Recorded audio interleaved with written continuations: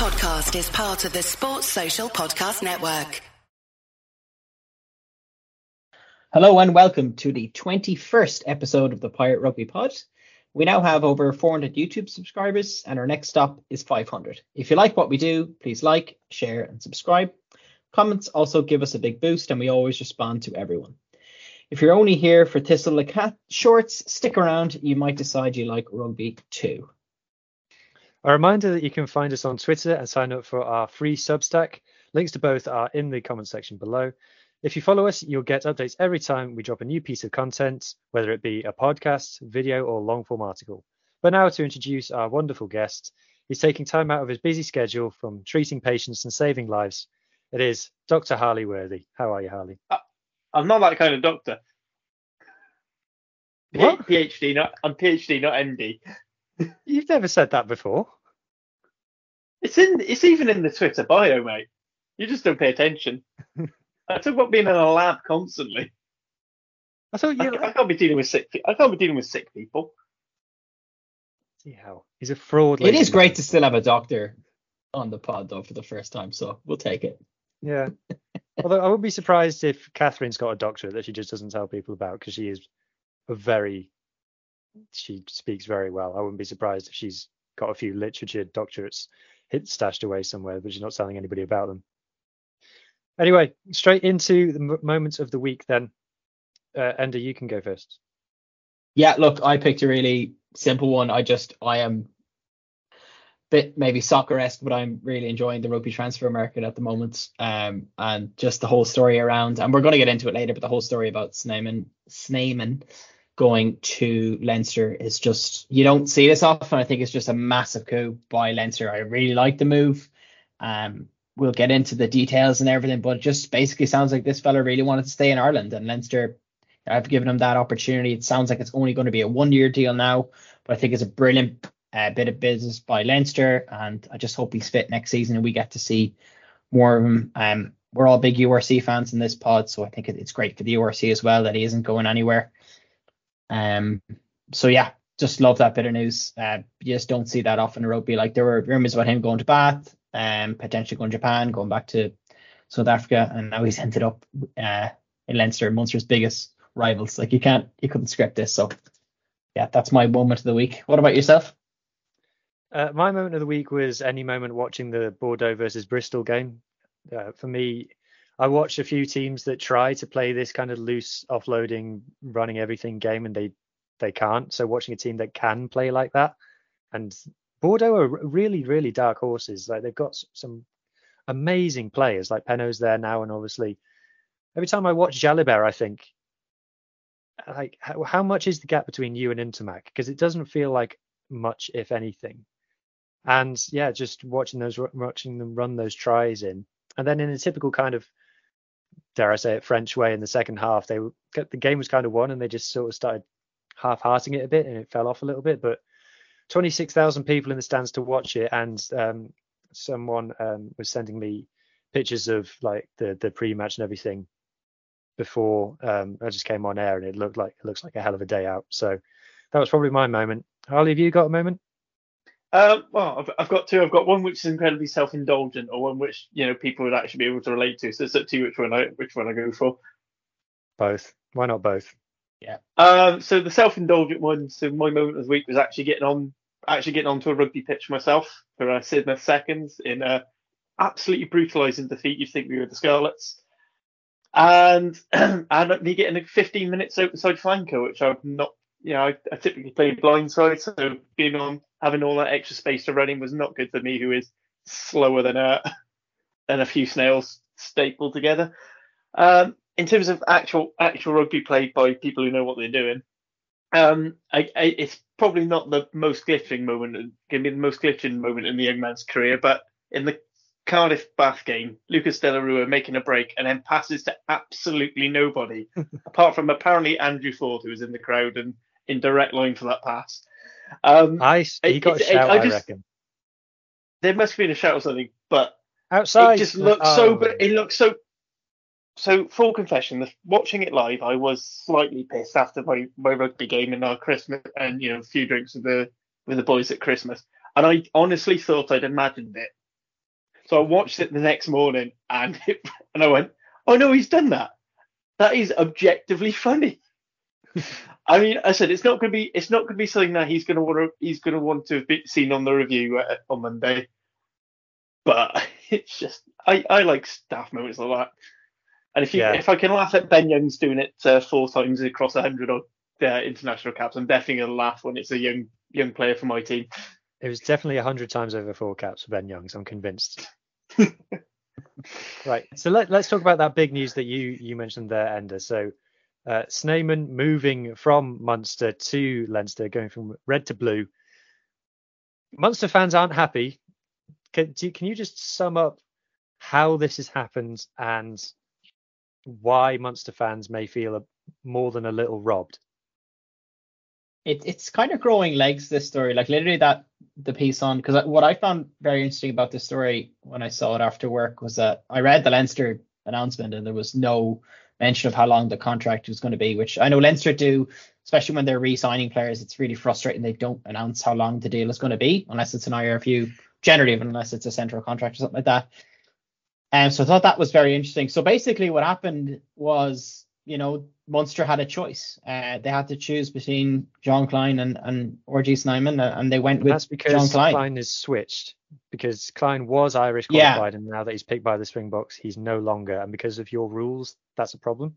Exactly, yeah. So with the RFU, you can only have 3 NIQ, non-Irish qualified players in your squad, and you can't have 2 in the same position.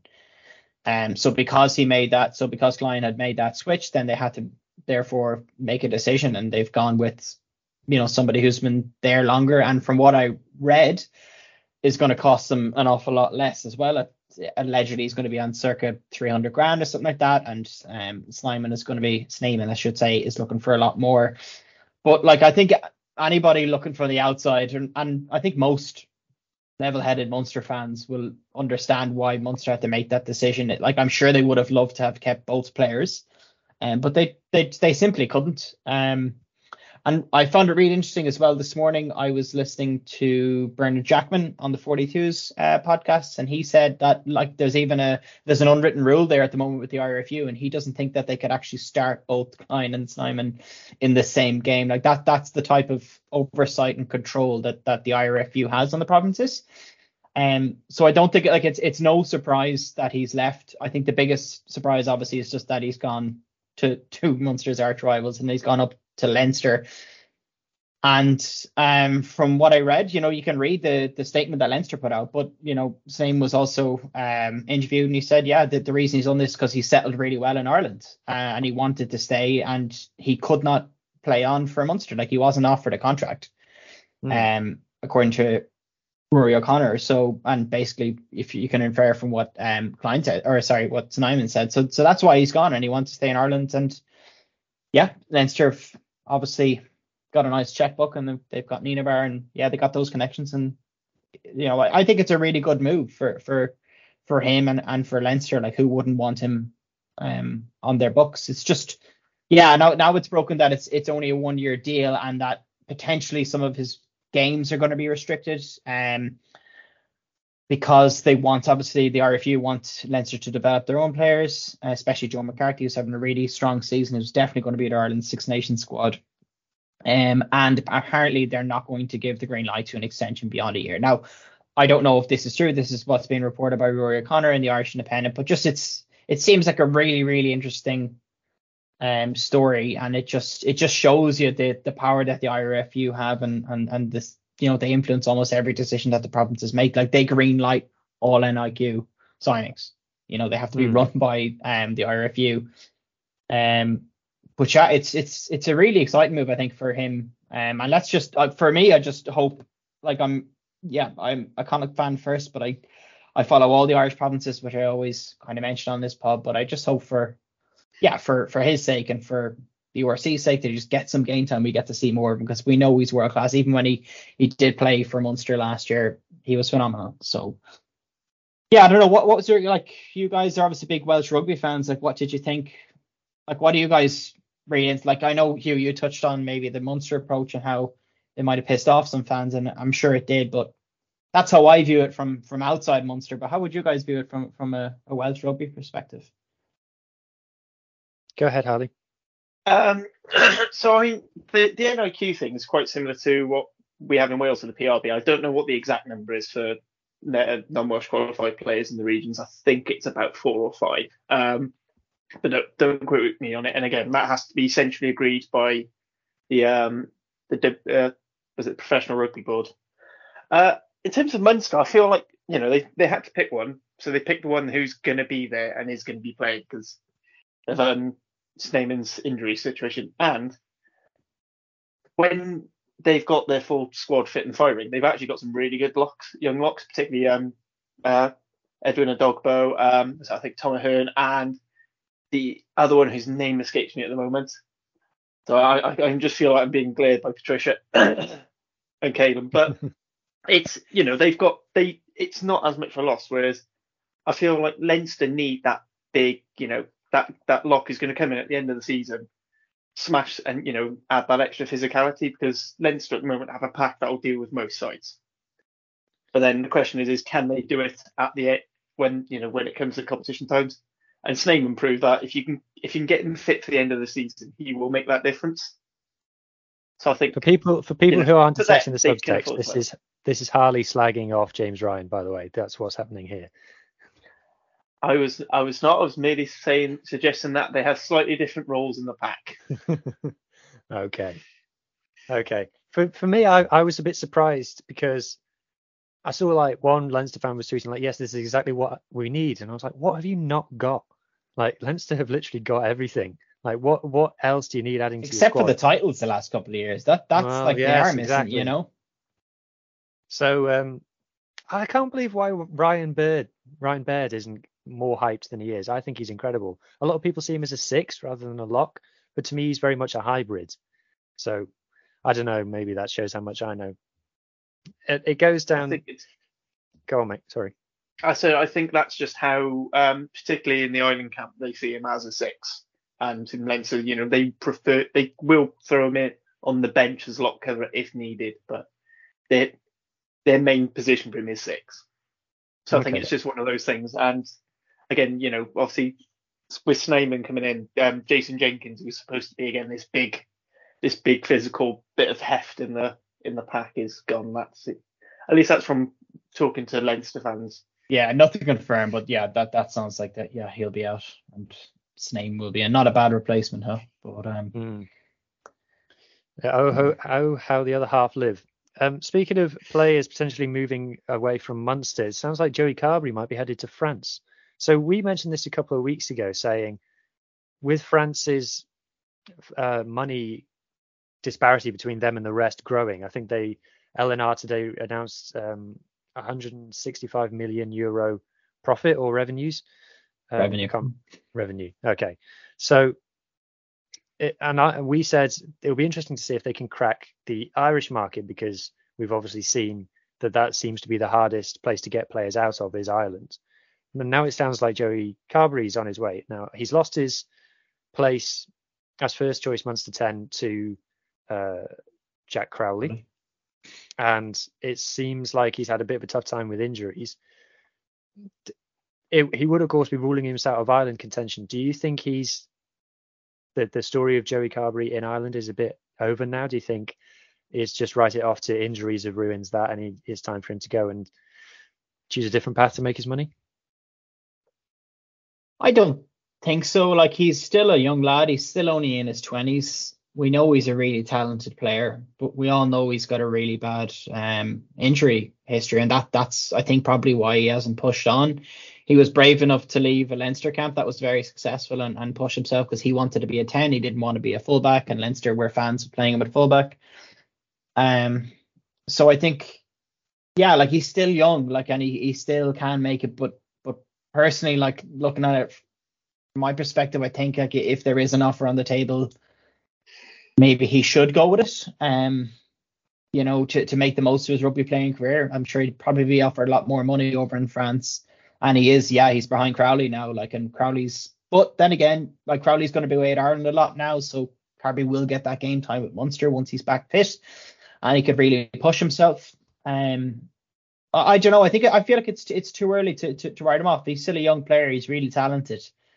But if he makes that move, I think we should back him as rugby fans, because he needs to make the most of his playing career. And if he feels like that's the best opportunity for him, he should go for it. But I don't think I think he's just too young for me to be written off. I don't know what you guys think, if you've any opinion on whether or not he should stay or go, or what do you think? What about yourself, you or Harley? I think the thing is, I mean, it's well known with Ireland that you've got to be a particularly special player to not be playing in Leinster and to get into that Ireland squad. You know, the few non-Leinster players, they bring something really big. You know, whether it's Peter O'Mahony's work over the ball, his line network and his leadership, or Matt Canton's X Factor, Bundy's just sheer unrelenting physicality.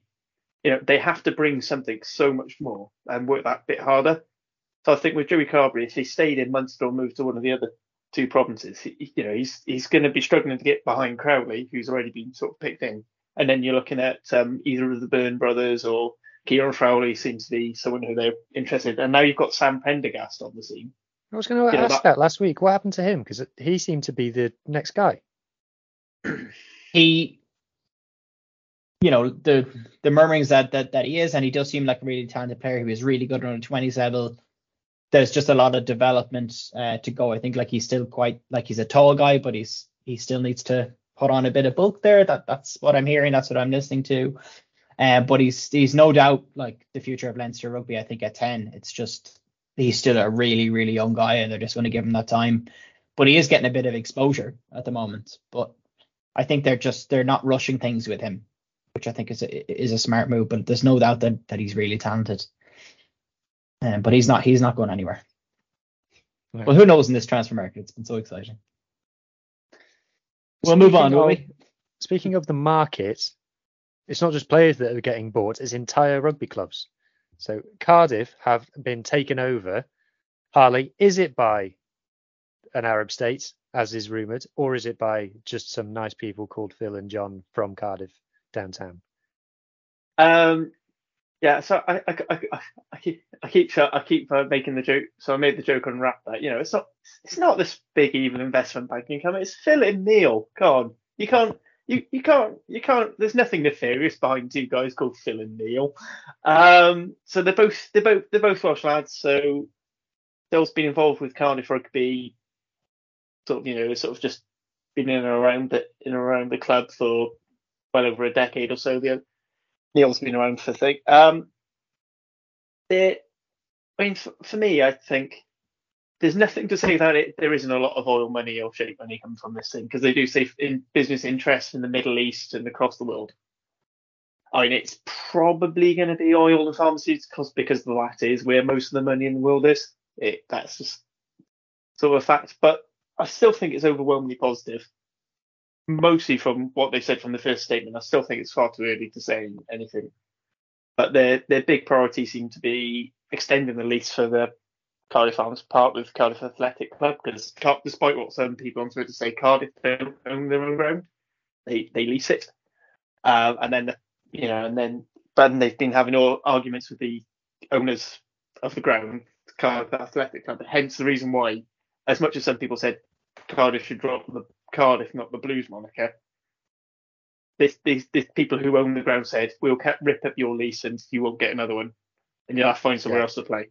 That is a very Welsh rugby thing. To people outside of Welsh rugby, that might sound really weird, that if Cardiff, for whatever reason, stopped calling themselves Cardiff, the landlords at the Arms Park would throw them out. It's a very weird situation, and that is a completely amateur board as well. I've been told. So during COVID, they didn't have a single meeting because they all refused to learn how to use Zoom. But with all the talk and all the whisperings that Cardiff Athletic Club seem to like this group, they want to get this long-term lease so we can get a redevelopment. Hugh recently visited the Arms Park, so you can explain to you that it's homely, but very much in need of a revamp. And their big issue, the bit when there are the priorities, then is stabilising the pathways and making sure we're not training in a leisure centre. So that's good. if it happens. And are we So talking big money here in terms of like, could this be? Is this like how much money like are we talking? Like, is this just going to secure, as you said, the ground and maybe some academy facilities, like, or could this mean retaining some really good talent and buying in some mage hand, or is this more just kind of steadying the ship because the WRU kind of has more of a say, or what kind of investment are we talking about here? Do you know? And obviously it's early days, but in the short term, it's more about getting all the. So the WRU have put a cap on player salaries, and that's going down. They've said there's scope maybe for 1 or 2, and then if you want to go above that, then the PRB, the Professional Rugby Board, have to agree it, which is usually a unanimous vote. So of all four representatives from all 4 regions plus a chair. I can't imagine the other 3 agreeing to that sort of disparity if they don't have to. So I think salaries and stuff are out. There may be some scope to keep 1 or 2 players we might not have of these marquee player signings, but their priority is make the club sustainable, or as sustainable as a rugby club can be, and they want to. And their supporters of the plans to open up like a business conference centre on the Arms Park site as well. So that's generating income not directly related to the rugby. So that, and then the idea is then to make sure we're in a good place. So then when the WRU and the PRB say, okay, now we can start increasing this salary cap, we're in a position to do it stably, and we're not going to end up as another Worcester or which is well, Worcester's a good one because that again was 2 people who said they were going to make the club more profitable and ran away with all the money. But the idea is, try and keep the sustainability. As I said, don't really know the guys. It's still early doors. In fact, this is all talk yet because it hasn't been approved at the AGM, which is coming up next month. But so it's actually a nice positive news story for Welsh rugby, which after this weekend we need. Yeah, definitely. Well, so it was 0 wins out of 4 again for the Welsh this weekend, but it was a hell of a game in Cardiff. Attendances are really strong at the moment for you guys. And how did Finn Russell get man of the match in that game, Harley? Tell me. You've watched the game twice. I do think this is the problem I've had with BT. What was BT now is TNT Sports. They clearly go for narratives and people who they think they can have banter with in the play of the match interview. I know there's certain players who openly say I don't want to do the press, so they won't pick them. Yes.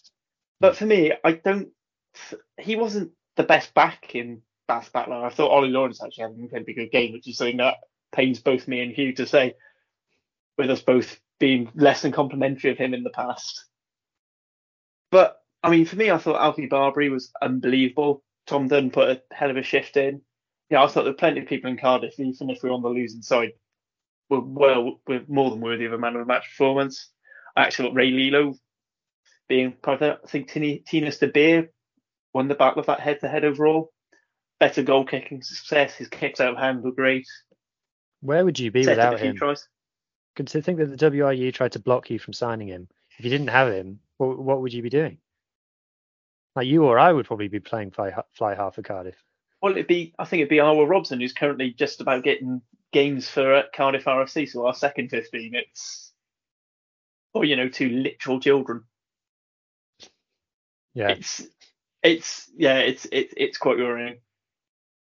Yeah, but it seems to have created a positive buzz around the club, and now it looks like you're going to be sold out for Boxing Day, which is good.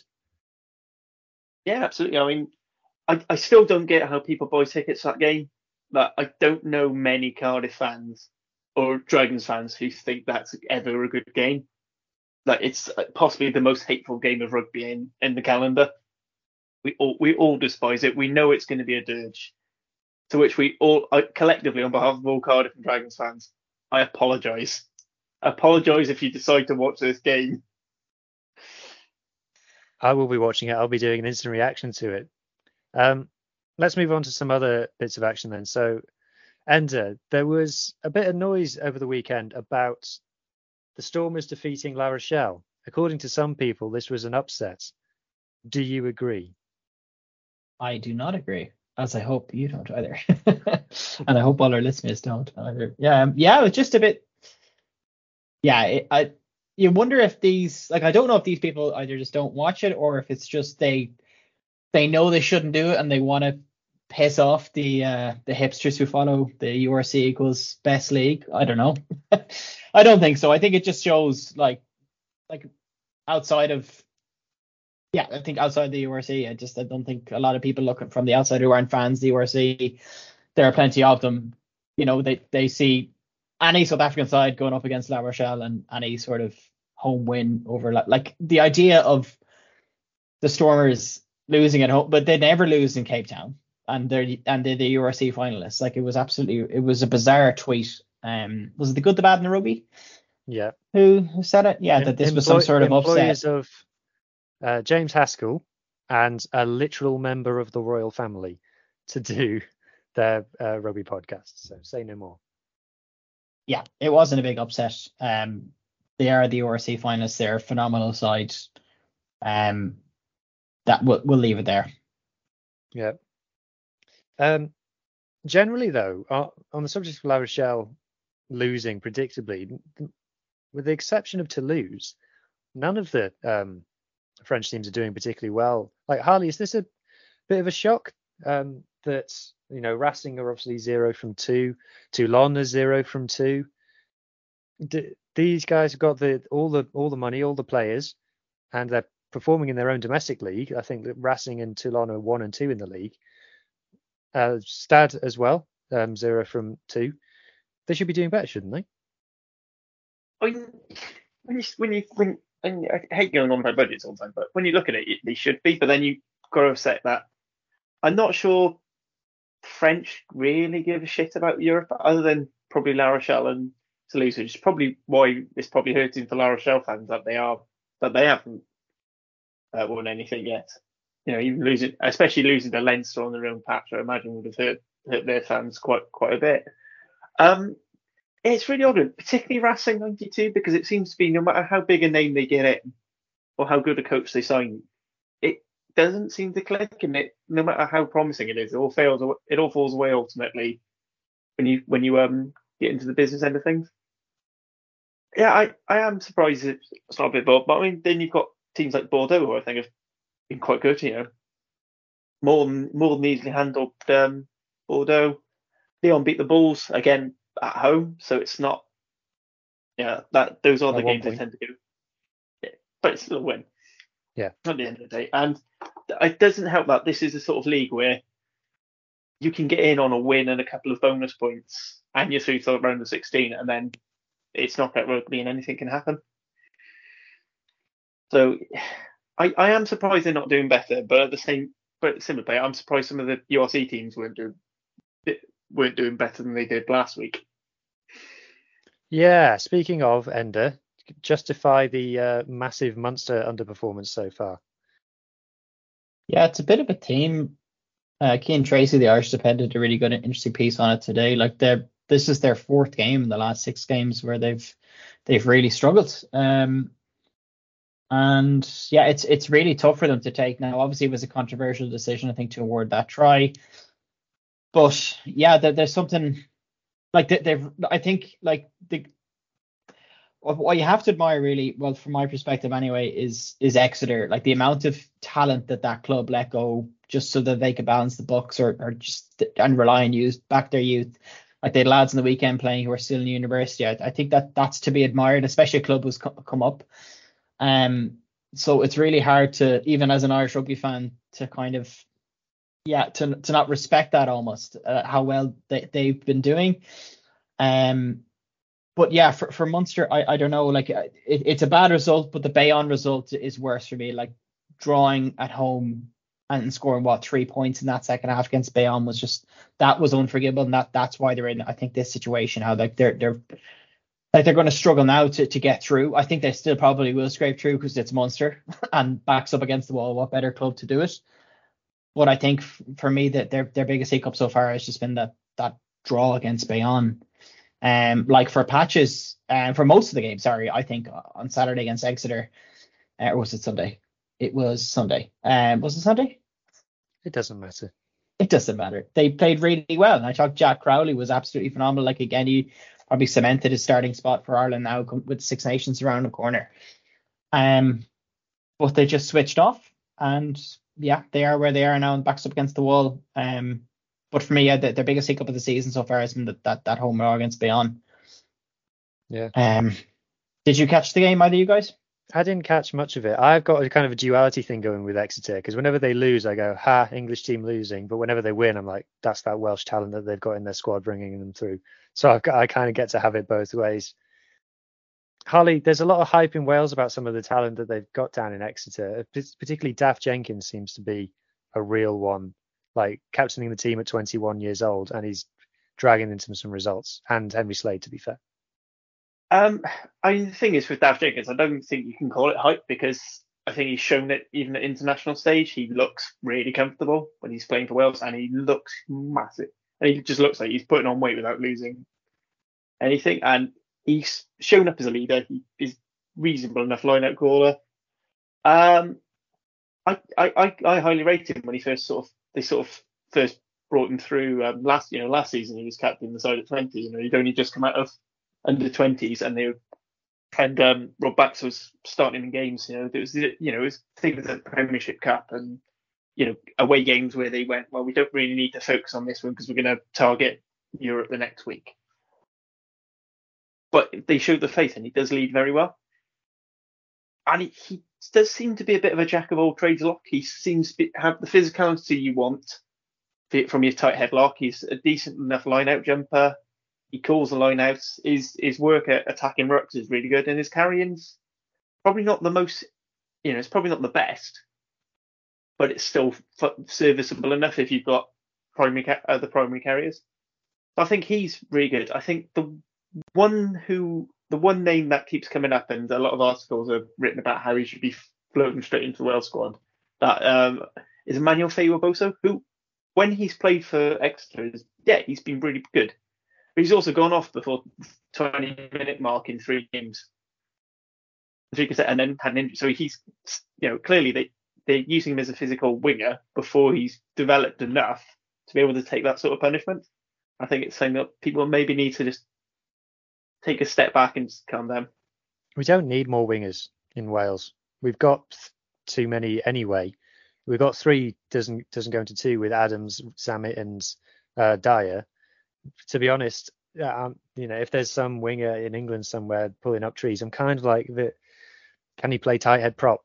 That's what I want to know, because we need some more of them. Maybe number 8, maybe. Can he play number 8? Got the physicality. I mean, one player who is unavailable to us, who has been shown up well. I was actually surprised he's making the team as regular as he was. I thought they were, because they like to have Slade as a second playmaker at 13. I thought they'd be going for more of a standard Bosch up 12, like they have done in other seasons. But Joe Hawkins has been playing really well. Seems really physical. And, when he needs to kick or pass, he does it really well. So, yeah, I think some of the Welsh talents absolutely fantastic there. Unfortunately, Shunza basically had 1 game back and broke his foot. But, I mean, Bax would only try and play him at open side anyway. Yeah. Weird situation they got with flankers down there. Let's talk about more Welsh sides then as we transition to talk about the Challenge Cup. Not much to talk about. Dragons got a really good result away. Well, they didn't win, but it was a decent performance away in Po, only losing by 3 points. Po are undefeated at home this season, so no disrespect in that. Ospreys got absolutely battered by Montpellier, and it was Montpellier's first home win since August. That is a bit embarrassing. Now, the Ospreys did have a lot of the under-20s team out, but they still had a lot of Welsh first choices in the team. So anyway, I won't be going too hard, because I am in the glassest of glass houses to be throwing stones in, which is the Scarlets. And, I did the Scarlets pod yesterday. You could go on and on and on about it. There's a feeling within Scarlets fans at the moment that what's going on the pitch is a reflection of what's going on off the pitch.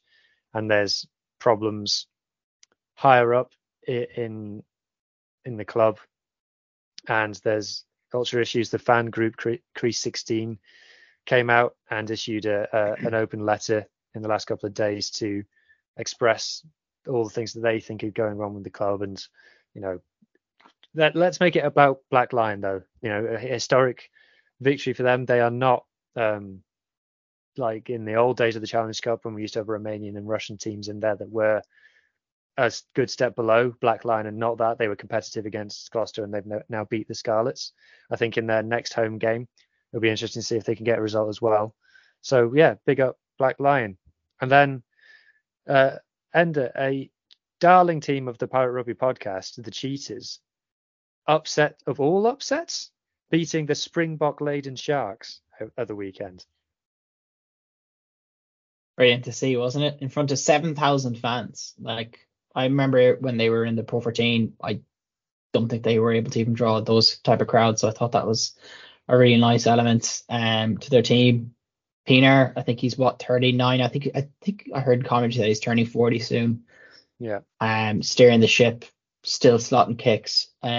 What a brilliant result. Like, it's such a nice story. I think a club that's kind of just been left in the lurch, like they were basically replacing the, or whatever you want to call it now, Celtic League. We're no longer Celtic League, but yeah, like it's nice to see a club like they're still churning out really good players. Like, and I watched that game back, and by the sounds of it, a lot of these players are homegrown. And I think there was even a comment about how a lot of those Sharks players would have visited their families. Like, a lot of them are from Bloemfontein. They were coming back to play. Like, it was just a brilliant result. I think it's really good for the Challenge Cup. Like, it was a game that I kind of flagged that would be interesting, especially on the numbers side. Isn't it was it great weird to see how that game only happened because of the European Cup? Yes, it is. Like, it's a happy accident, but it's bizarre. And I think it's their only home game of that campaign. Like, I believe their home games are going to be in Italy again this year. So it was great that they got to play in front of their fans. But just, for me, it just shows you the talent that's still there. Like, I watched this game back, and it's not as if the Sharks were really poor. They were really good in spells, especially that second half. Now, it was almost like super touch at times, and like defense was definitely questionable. Tackles were definitely questionable as well.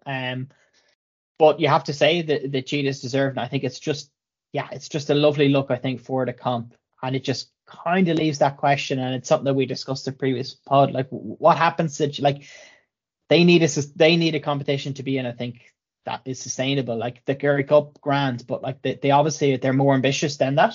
No disrespect to the Curry Cup, but they probably want to be playing in these type of games. And I think it was just a lovely reminder of what they're about. And they're still, they're just still producing really good players, and it's great to see. Yeah, absolutely. So last bit on the European action then. So it was a double win for the Italian teams. Benetton beating Perpignan and Zebra beating Oyonnax away from home. Ali, your team Cardiff has played both of these teams already this season, not beaten either. It really starts to feel like it's clicking for these Italian clubs now. And to see them getting European results, that there's going to be some people noticing these guys, apart from us nerds, at some point.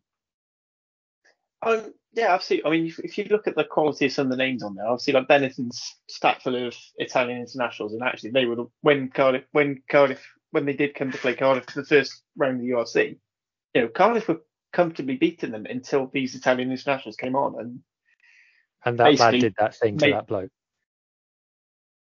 I mean, I'll be honest. I think even if that hadn't happened, they'd have still won the game. I honestly think they'd have scored off that, even if that absolutely moronic red card hadn't been awarded. The act's being moronic, not the award of the red card. That was fair. And then Zebra, you've got some fantastic players in there. Jacob Umanga, who he's playing for Benton,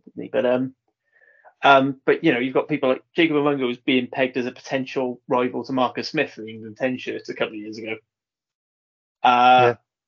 They signed people as Jake Pellegrini now at Zebra. You can see they're putting the money in to develop these squads, and I think Benetton's on a budget that rivals the likes of Connacht, Glasgow, and Edinburgh. So they can afford to put these things. I know it's yes, but they're putting the money in, but they put it in the right way. They started developing their own talents. They sorted out their development stream and making sure they've got good coaches in place, and there's a pathway there. And then now they've got that stable. They're saying, right, what do we need? Do we need to bring in a Thomas Albanos as a 10? do we need to bring in Rhino Smith to sort of as fullback, sort of 10 cover, who can who's got all that experience from his time playing in South Africa to help them win these last minute games, get clutch kicks. Zebra, we're starting to see it. I mean, I might joke about them playing with 40 men and a bloke called Tiff most weeks, but they're a really good, they're a really good side. And for the last couple of years, they've been running teams a lot very close, and it was only a matter of time before they were going to start turning teams over. Leinster, I think the last couple of times they've got them there, they've had to throw in the emergency internationals just to get a result. I think they were unlucky not to beat Ulster in the first round. So they're serious teams, and when they're playing against teams who aren't necessarily going to take it seriously, they're going to get that a win's a win, so they're going to get more confident as these wins stack up. And I think a lot more teams have got to take them more seriously. Yeah, and the best thing about Benetton as well, and we've touched on this before, is that they're getting really good crowds this year, which I think is really important. So it's not just that they're spending money on players and there's nobody showing up for these games. Like the crowds are showing up for regular URC games, and that's what I think is really positive. Yeah, definitely. Okay, right. Yeah, definitely. Definitely worth a trip over. I know a lot of Scarlets fans like to make the trip, and why not? All right. Next, we're going to take a break from normal proceedings, and because it's our last show before we have a bit of a break for Christmas, we're going to play a Christmas game. Are you excited? I can tell they're excited by their faces. I'm so excited. This is something that I've come up with, and I'm going to be quizmaster, and these two are going to be playing. So I've got to share my screen, which means I can't see your excited faces once I do that. So say when you can see. Yep. Okay. This is rugby higher or lower. So one of the reasons I wanted to get Harley on this show is because I know that he's got his spreadsheet full of all player heights and weights like me, because we're creepy like that. In my defence, it's only Welsh squad members. Okay, right. So there's not there's not that many Welsh. You've got Pro D2 players in there, I'd say, Hugh. No, I haven't. Well, not in this one, but I do have Tom Francis's stats in another spreadsheet, and he is technically a Pro D2 player. So yes, I have Pro D2 players' stats. Anyway, so it's a game of higher or lower. So it is split into 3 rounds, and the first round is based on player height. So underneath each of these Christmas trees is a player, and all you have to do is say what I'm going to show you the first one, and then you have to say whether the next one is higher or lower. I'm going to show you who the next one is, and then I have their height underneath a little card, and then you have to say whether you think that player is higher or lower than the one that preceded them. If you get it wrong, the opportunity passes to your opponents to guess. It can be higher, lower, or the same. There are some the sames in here. I will give you that much. So it's height first. Are you ready? Who wants to go first? Harley's up. He's our guest. Harley's up. Okay. So whoever gets the last one right is the winner. So it's not who gets the most. It's who gets to the end one first is the winner. Right. So the first player is Willy Antonio, the French tight head prop. And he is 197 centimeters tall. Okay, so that's our starting player. The next player is the Argentinian captain Pablo Matera. So Harley, is Matera taller or shorter than Antonio? I'm pretty sure he's shorter. That's what I'd say. You don't get to confer, and you're competing against Harley here. Okay, so Harley, are you going shorter? I'm going shorter. He is shorter, 193 centimeters. Congratulations. So next one. Do I get any points for? No, you don't get any points. It's not a point system. It's whoever gets to the end first. Right. Under the next Christmas tree is Adi Surveyor. Is Adi Surveyor taller or shorter than Pablo Matera? Harley. So I'm just trying to think of it. Argentina All Blacks games. Oh, I'm going to be... I don't think you'd pull one out so soon, but I'd say they're about the same height. Is that where you're going? Yeah, I'll go about the same. As long as I get to pick the last one, it doesn't really matter. Let's see if you're right. He's not. He's shorter. So it now passes over to Ender. Ender, your next player is Bundyaki. Oh, you got lucky here. It's your own Connacht man. Is Bundyaki taller or shorter than Ardie Surveyor? Shorter. Shorter. Locking in? Yeah. Locking in. Bundyaki is shorter by a whole 10 centimetres than Ardie Surveyor. Ardie Surveyor is 190. Bundyaki is 180. This is all according to Rugby. All Rugby is where I get all this from. So if you disagree with my heights, argue with them, not me. So it sticks with you then, Ender. Next player, Wales captain Jack Morgan. Is he taller, the same, or shorter than Bundyaki? Taller. Taller? You going taller? I'm going taller. It's the same. They're Yes. both 180 centimetres.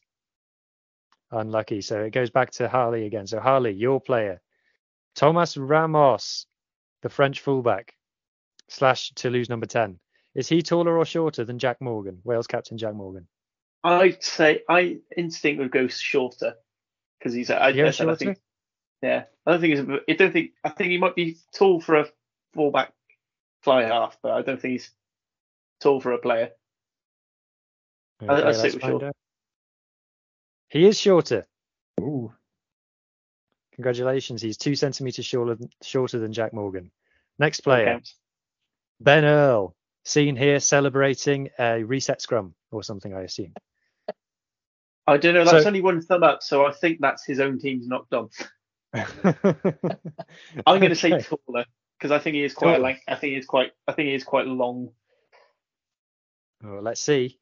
He is taller, 186 centimetres, a whole 8 centimetres taller than Thomas Ramos. Next up, Malcolm Marks. Oof. Malcolm Marks, this the South is- African hooker. Is he taller or shorter than Ben Earl? This is quite a difficult one. I'm going to say shorter. He's gone shorter. Let's find out. I know he's quite a tall hooker, so He is taller. He's 189 centimetres. Malcolm Marks is the tallest hooker in World Rugby, as far as I can tell. And he is 3 centimetres taller than Ben Earl. So, Ender, it's over to you. There's only 2 cards left. It's getting exciting now. So, next player. It's been exciting from the beginning here. Semi Randranger. Is he taller or shorter than Malcolm Marks? Oh wow.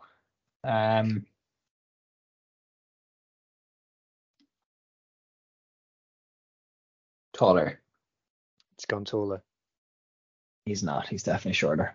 He's shorter by 1 centimetre. 189 to 188. I don't have a tiebreaker. I don't know what happens if, Harley, you get this one wrong. I guess it just defaults to Ender. I guess. I'll take that. Yeah, okay, sudden death. I'm all about it. So, Harley, it's all on you then. Your player is Marky Mark Nwanui Tawase.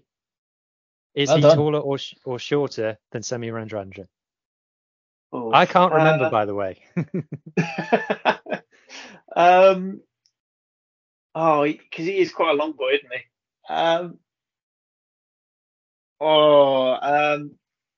Risky. I'll say he's taller. He's gone taller. And if he's got this wrong, you're the winner of this round. He is taller by 2 centimetres. So congratulations. That's the height round. How do you feel about your victory? I feel like I've got that last minute penalty at the death to beat your closest rivals. Oh, it's a good game, good game. Right. On to the weight round now. So again, 10 players. Harley, you won the last round, so you get to start this round as well. So the first player that we are talking about is Wales hooker Ryan Elias. Ryan Elias is 110 kilograms. So this is weight now, so we're in kilograms. So the next player under the Christmas tree is Woki, Cameron Woki of France. Is he heavier or lighter than Ryan Elias? I'd go heavier. Based on Go back heavier. boys tend to be slightly heavier. Let's find out. He's lighter. So it goes straight over to Ender then. So Ender, your next player under the next Christmas tree is Arnold from the Wallabies, the second row. Is he heavier or lighter than Cameron Woki? Heavier. Gotta be heavier. It's gotta be. He's a lot heavier. He's 127 He's a kgs. big boy. He's a big boy. He's a big boy. He's a full, what is that, 17 kilograms heavier than Woki, and Woki is a back rower, second rower hybrid. Incredible scenes. Right, next player. Eben Etzebeth. Is Eben Etzebeth heavier or lighter than Arnold? Heavier. I'm going heavier. Mm-hmm. He's lighter by 1 kilogram. Oh. I should add that, these weight stats, that when it gets to like when 1 were kilogram, it's like, has he had breakfast yet or not? If not, then it might be a bit different. But that's just how the game goes. Right. So, Harley, back to you. The last player was Eben Etzebeth. We are now on Golgadze of Georgia. Is he heavier or lighter than Etzebeth? I'd say marginally lighter. Marginally lighter. Let's find out. He's a lot lighter. He's 110 kilograms, so 16 kilograms lighter. But you get the point anyway. You don't have to be completely right. Just partially right is fine. Next player. Fijian captain. One of our favourites here on the Pirate Rugby. Wasaya Naithalevu. Is he heavier or lighter than Golgadze? I can't imagine being heavier than a back row. I know Fijians are quite stocky lads. So I'm going to go with the same, just because we haven't had the same weight yet. You go in the same. Let's find out. A bit of game theory from Harley there. Interesting.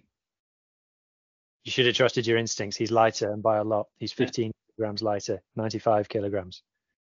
He's almost 5 kilos lighter than me. Oh dear. Right. And over to you. Next player. This is Corabetti of the Wallabies. Is he heavier or lighter than Wasaya Naithalevu? He is heavier. You going heavier? Yes. He's lighter. Oh, What? He is 2 kilograms lighter, according to. I said that with so much confidence as well. is he part helium? I think he's quite short. I think he's deceptively short, is what it is. It's a But disaster. it's a shock result. It's a shock result. Next player for you, Harley. Freddie Stewart. Is he heavier or lighter than Corabetti? He's a long boy. Heavier, surely. Heavier, surely. He's like 6'5". He is heavier. He's 8 kilograms heavier. Next player. Rico Ioane of the All Blacks. What are you saying, Harley? Heavier or lighter? I'd go lighter. He is heavier No way. by 2 kilograms. Right. Ender, it's your chance to win it. Next player. Sia Khaleesi. Save the best till last. Is he heavier or lighter than Rico Ioane? Heavier, but not by much. Heavier, but not by much. Let's find out. Oh, he's nailed it. Oh! 1 kilogram. 1 kilogram. So this is both after they've had their Weetabix. Sia Khaleesi is 1 kilogram heavier than Rico Ioane at 104 kgs. Right. It's 1 round each, ladies and gentlemen, as we go into the tie break. So what I have here is 5 international rugby teams. This is the last round. I've got France. I've got the Wallabies. I've got Ireland. I've got Georgia. And I've got Argentina. What I want you two to do, working independently, is rank these in terms of pack size. So the forward pack, I want you to rank them in terms of pack size. Size is weight and height. So I'll tell you how we'll do this. I want you to both tell me which team you think is the biggest. France from me. And is going France. Or Wallabies. It depends on how you've picked the pack and what team you selected. Okay, so this is going I'd off. say what I would have called the first choice Wallabies pack, you're looking at Skelton and Richie Arnold in the second row, and that's a fair question. That's a fair question. And I'll tell you what I've done. This is the team that they fielded in the first game of the 2023 World Cup.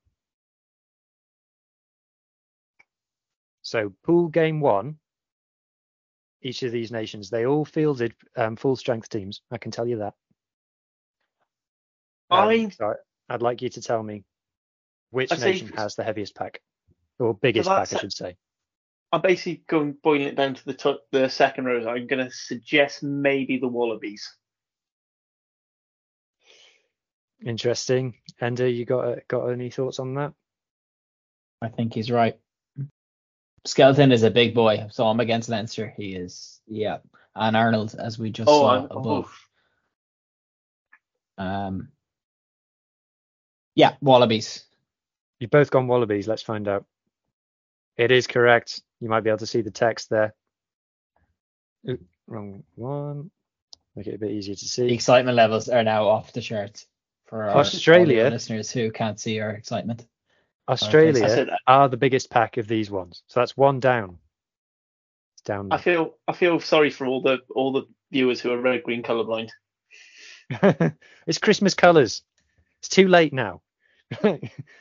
So next heaviest pack out of these 4, between France, Ireland, Georgia and Los Pumas.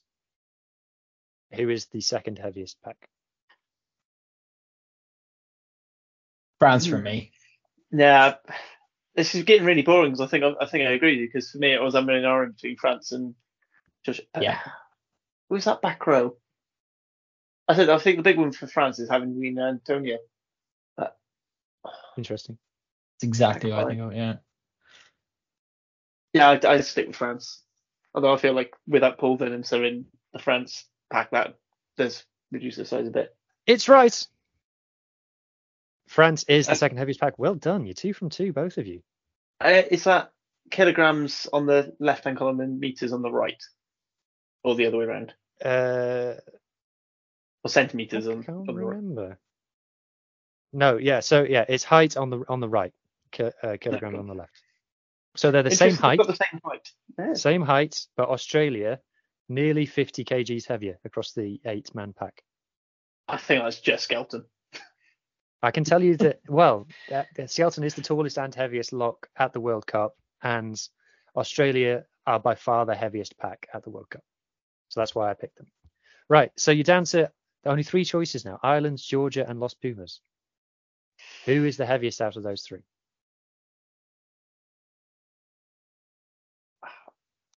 I feel like Ireland are deceptively heavy, but maybe not necessarily tall. Los Pumas have got some big boys because they tend to go with a sort of lock hybrids. 7 in their case.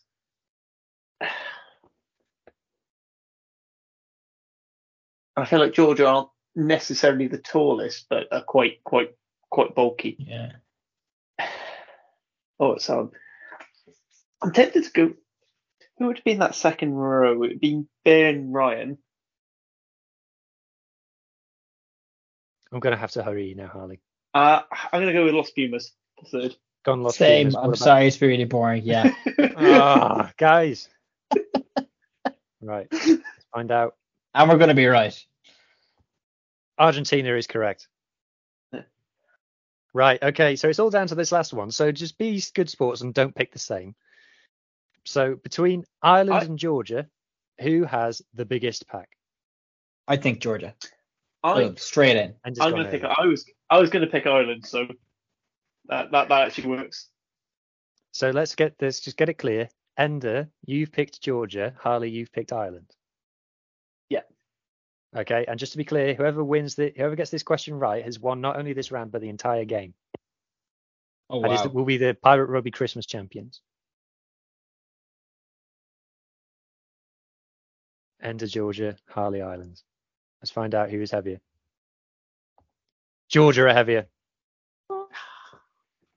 Ender has won it. Harley, the guest, is in the mud. I'm not going to sleep a wink tonight. I'm just full of joy right now. See, I was thinking of height as well. That's a problem. You ranked it by weight. I have gone by weight, yes. Yeah, I was thinking height as well. Oh, there you have it. Oh well.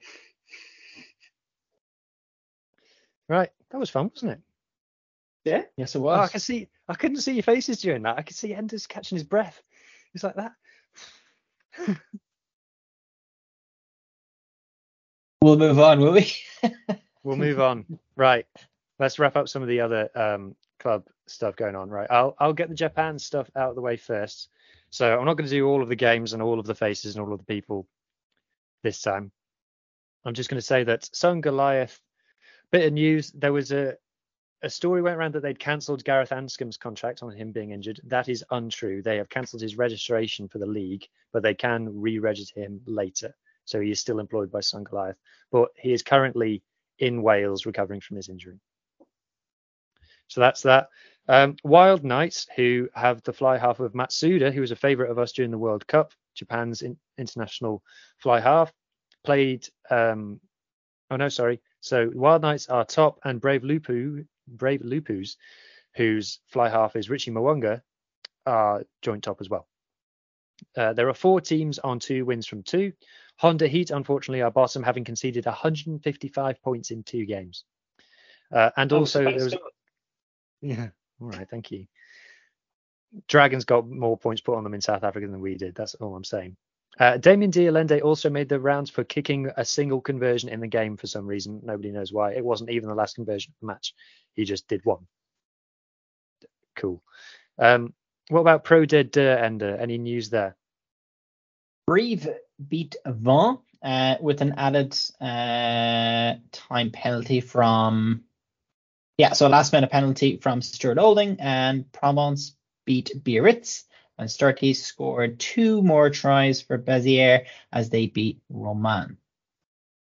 What is going on in Premiership Women's Rugby? Saracens are on maximum points after they put Tigers to the sword, who sit bottom of the table. Gloucester sit 4th, but with 2 games in hand. What's going on in the championship, Hugh? Ealing versus Cornish Pirates was unfortunately abandoned after a player was knocked unconscious, and in taking him to hospital, there wasn't enough medical staff left at the game to continue playing. Fortunately, that player has now been discharged from hospital, so good news there. Doncaster are now just 2 points behind Ealing at the top of the standings, so maybe a bit more jeopardy in that league than we were expecting. I'll let you talk about AIL and give me an update on all your boys over there. There seems to be a very common theme in the AIL. Clontarf are still unbeaten and they're still on top. And Dublin University, sadly, are still rock bottom and winless. And we'll let you finish things off, Hugh, with the roundup of the Welsh Premiership. So Llandudno are absolutely unstoppable. They picked up a very routine win over Aberavon. They're now 6 points clear at the top of the standings with a game in hand. Cardiff also got a big win over Merthyr, and Swansea beat local rivals Neath, which I'm a bit surprised was played this weekend. I would have thought it would have been played over Christmas as being that local derby, but oh well. What about the TV guide then? Yeah, we've got a good few games. So the URC is back this weekend. We got the top 14 back, the Premiership, we got the Premiership Women's Rugby back, and we also have Super Cup action coming up this weekend. So we'll have all the details of all of those games out on Thursday in our out on Friday morning on our mini breakfast pod show. But I think that's pretty much us. Massive thanks to Harley for jumping on. Been a great guest, and we'll hope to have you back someday. But really appreciate you jumping on. Thank you for having me. Okay. Thanks so very much for listening. We're going to take a break of a couple of weeks over Christmas. We'll be with you on the Friday breakfast show, the mini pod this Friday. But if you don't listen to that, listen to it. But if you can't for some reason, happy Christmas and have a great new year. Cheers. Thanks, folks. Yeah. Sports Social Podcast Network.